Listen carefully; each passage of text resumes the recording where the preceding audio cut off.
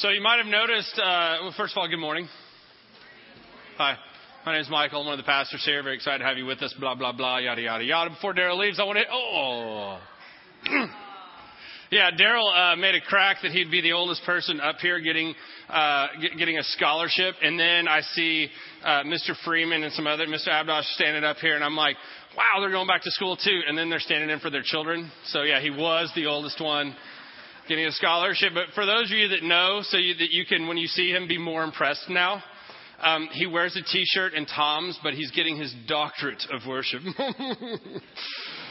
Well, that's right. So we can call him Dr. Smith pretty soon. One of those doctors. Just kidding. We're actually very proud of him. But what that's going to mean is he's going to be gone for 5 weeks this summer. So I don't know what I'm going to do without him, really. 5 weeks all summer long with no Daryl. But, we'll have the youth band, and they're all right, sitting in the front row. It's going to be awesome. No, it'll be great. So I just wanted to say that about Daryl because I know he's still listening somewhere. We are in the midst of Matthew chapter 15.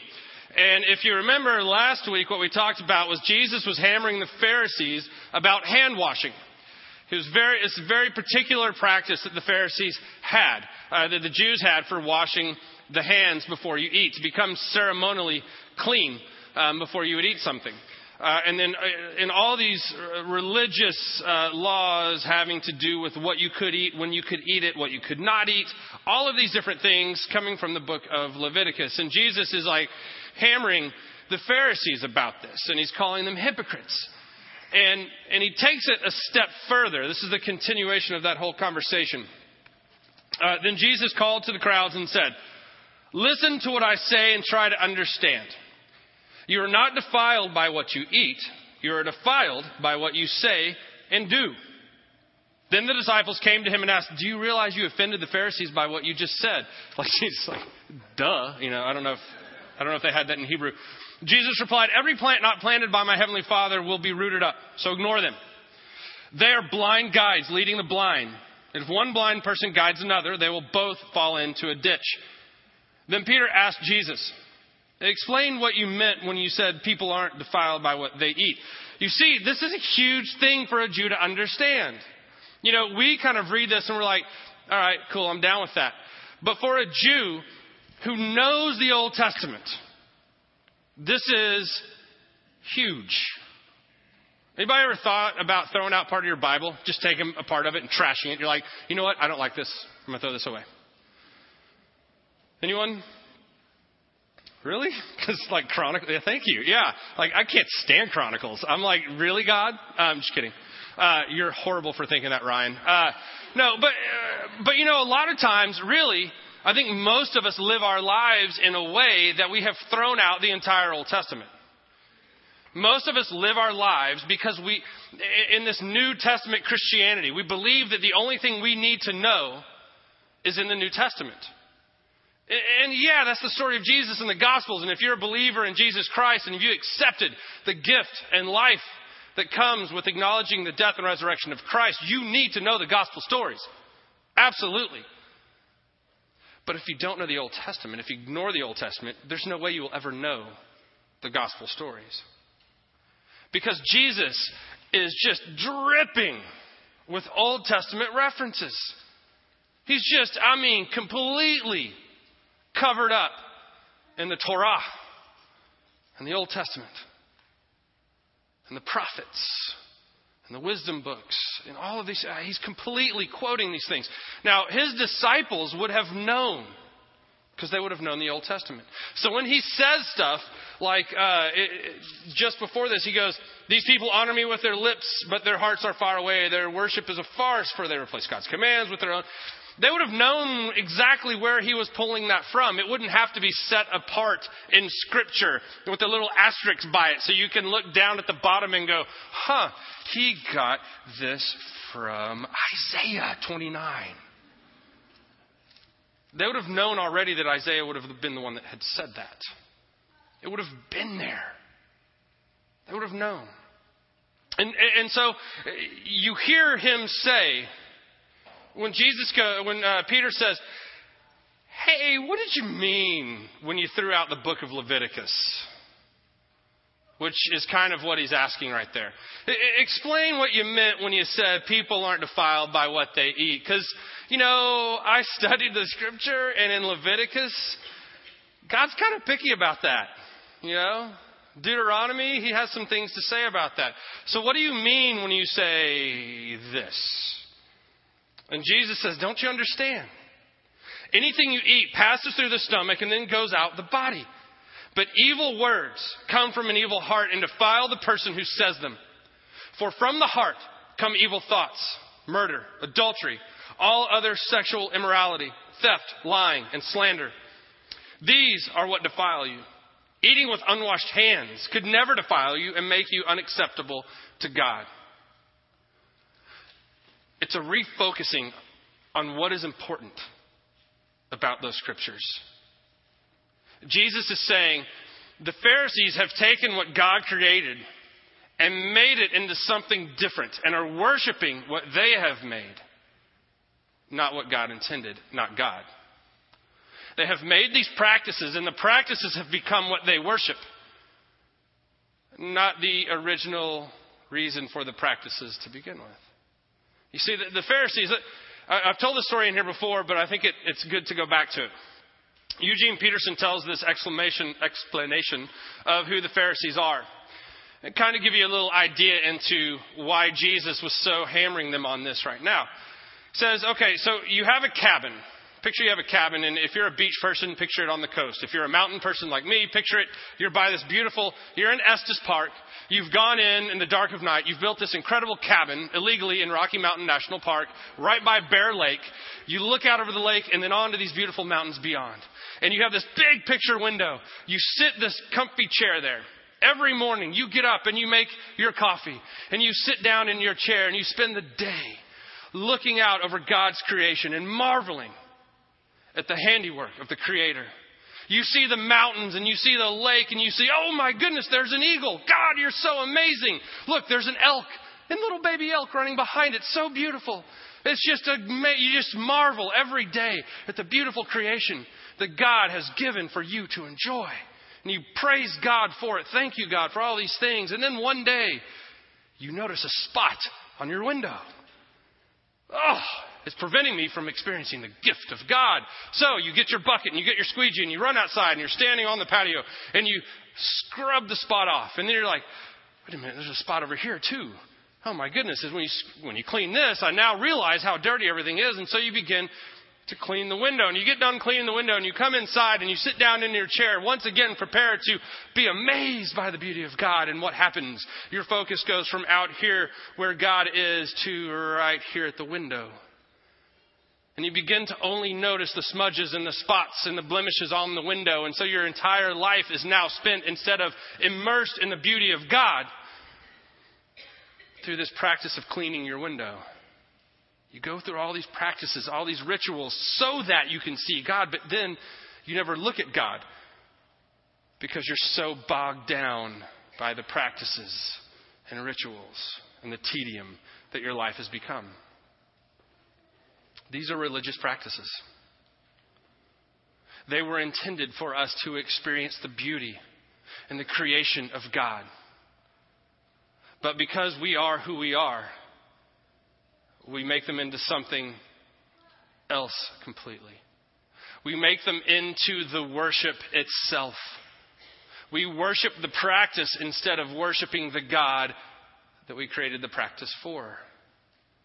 All of these rules and regulations were set up so that people can more easily access God and experience this wealth of beauty and creation that God is. But the Pharisees put so many binders on it that people began to be bound by these regulations and practices. And so they were prevented from experiencing God because of these things. And so Jesus is hearkening back and he's going, look, it's not what you eat that defiles you. It is who you are. It's what's inside of you. It's your intent. Why do you do what you do? Why are you the person that you appear to be? And I use that word appear purposefully. Because I think all of us have masks. All of us have identities. We are someone in this group of people, and we are someone else in this group of people. Have you ever heard somebody say, well, I just can't be myself around them? Why not? You don't like who God created you? Why can't you be who you are? Why do you think you have to put on some sort of persona? Why do you feel like you have to be your absolute best behavior when you come to church? Why do you feel like you have to dress up nicely when you come to church? Why do you feel like you have to think everything's going just hunky-dory when you come to church on Sunday morning? Why can't you be broken? Why can't you come in disheveled? Why can't you come in living your life the way you're living your life and experience God meeting with you the way you are? Why do we have to go through these practices, these motions that become the items and objects of worship rather than the access? I grew up in the Episcopal Church, and I'm very well versed in liturgy. I know what the priest would say. I knew what he would say when he would say it. I could go through the cantations, and in the Episcopal Church a lot of times they sing different parts, the priests. And I knew those parts very well. In fact, you put me in an Episcopal church today, and hearing it one time, I could then lead it. It would all come back to me, this rote sense. And so there are times in my life when I would not consider myself a liturgical person by any stretch of the imagination, that I really am comforted by liturgy. It brings back to mind this familiarity with God that I miss sometimes in this contemporary setting. It brings to mind sometimes a relationship I had as a child with God. And so for me, it reconnects me at times. Now, I don't want to live there because I think God's taken me different places. But I think sometimes those liturgical practices can open me up to a side of God that I've been missing for a while. And I use them. I allow them to take me to a place of worship that I don't get other places. I also enjoy worship in here. In fact, I would say more so do I enjoy worship in here. I love to come in and I love to hear you singing. And a lot of times I will just stop singing and hear the voices coming forward of praise and worship. And it just blows my mind to hear the voice of the body of Christ worshiping God. I love that. I love those moments when I just get to lose myself in the presence of God. Doesn't happen every Sunday because some Sundays y'all aren't very good. But a lot of Sundays, it does. My worship depends on you, is what I'm saying. You ever have a Sunday, though, you come in and you're just going through the motions? You ever have a day in your life when you're just going through? You're not attached. I got to say, at the first service, I said something along these lines in a completely different way. But I was thinking about it earlier. I think that's okay. I think some days God understands that you come in and you're just honoring God to be here. God, I'm coming to worship because I'm coming to worship, but I got to tell you, I'm just going through the motions today. That's different than coming to worship on a regular basis because that's what you do in our community. Coming to worship and even putting your hands up because you want to be seen as that guy that puts his hands in the air. That volunteers for Sunday school teaching and goes and teaches Sunday school and leads a prayer group and is a leader of a small group and comes in and knows the pastor and tells people he knows the pastor. But all along, inside of who they are not connected to God at all. There are people that come to churches all over our country every Sunday that don't have a relationship with Jesus, that don't understand that term. Relationship with Jesus, what does that mean?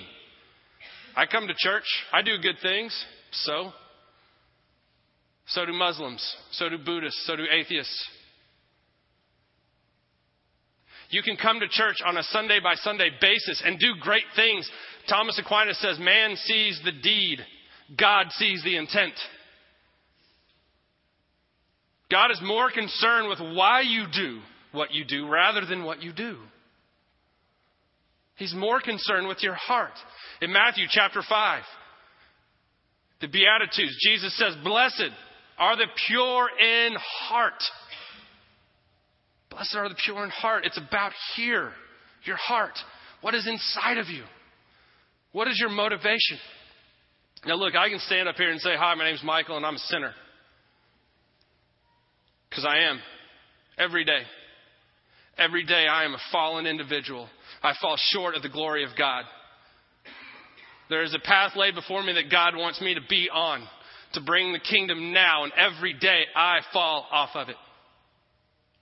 Sometimes I don't even get out of my house, and I've already done it. But I want to get back on that path. I want what comes out of my mouth, what happens from my hands and my feet, to reflect God's glory. I don't want to go through religious motions for the sake of going through religious motions. I don't want to be in some practice of worship that means nothing to me, that is a cold, sterile environment. There will be days when I come in and I'm broken and I'm worshiping. And I sing songs like, "You make all things work together for my good." And in my mind, I'm singing this, but in my mind I'm like, "No, you don't." Anybody ever had one of those days? We've kind of had a weekend of it around our house. God's okay with anger. God's okay when you're broken and you don't understand and you're hurt and you're down and you sing those songs, "You make all things work together for my good." God, I don't understand that. But I'm not going to disconnect myself. I'm not just going to wash my hands and eat a meal and say I'm okay with God, because that's not what God wants. God wants us to be in there. God doesn't want us to go through some religious practice and go, "Okay, I've checked God off for the week." You know how many times I hear people say, and you might have been the one that's, by the way, I'm not looking at any of you during this sermon as much as I'm looking at myself. How many times people go, "I like to come on Sundays because that feeds me for the week." Like, that's the only time you eat? That's the only time you get something from God is on Sunday morning? Oh my goodness. Lord help you. Because Dr. Smith and I can't carry you through the week.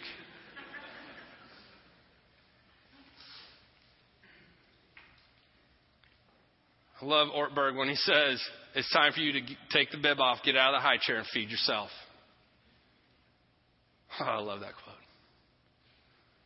It doesn't just happen on Sunday when you go through these religious practices of our day. It is every moment of your life that God wants you to be a part with Him. Be who God wanted you to be. You can't be the man or woman that God is creating you into if you only connect with God for 1 hour a week. You can't do it. You can't be a Major League Baseball player if you don't put years of effort into it. You can't be a doctor unless you spend years of study. But here's the thing. You won't be Peter day one. You're not going to be a Paul day one. You're not going to be a Phoebe day one. You're not going to have the wisdom of August day one. You're not going to be the best parent of the world the day you bring your baby home from the hospital, because you have no idea what you're doing. It takes years to build into the mom or dad. It takes years to become the disciple who follows Jesus completely. So what am I saying? If you fall off the path, it's okay. Even Peter did it. But keep getting back in there. Going through religious motions and practices is a wonderful, wonderful way to connect with God.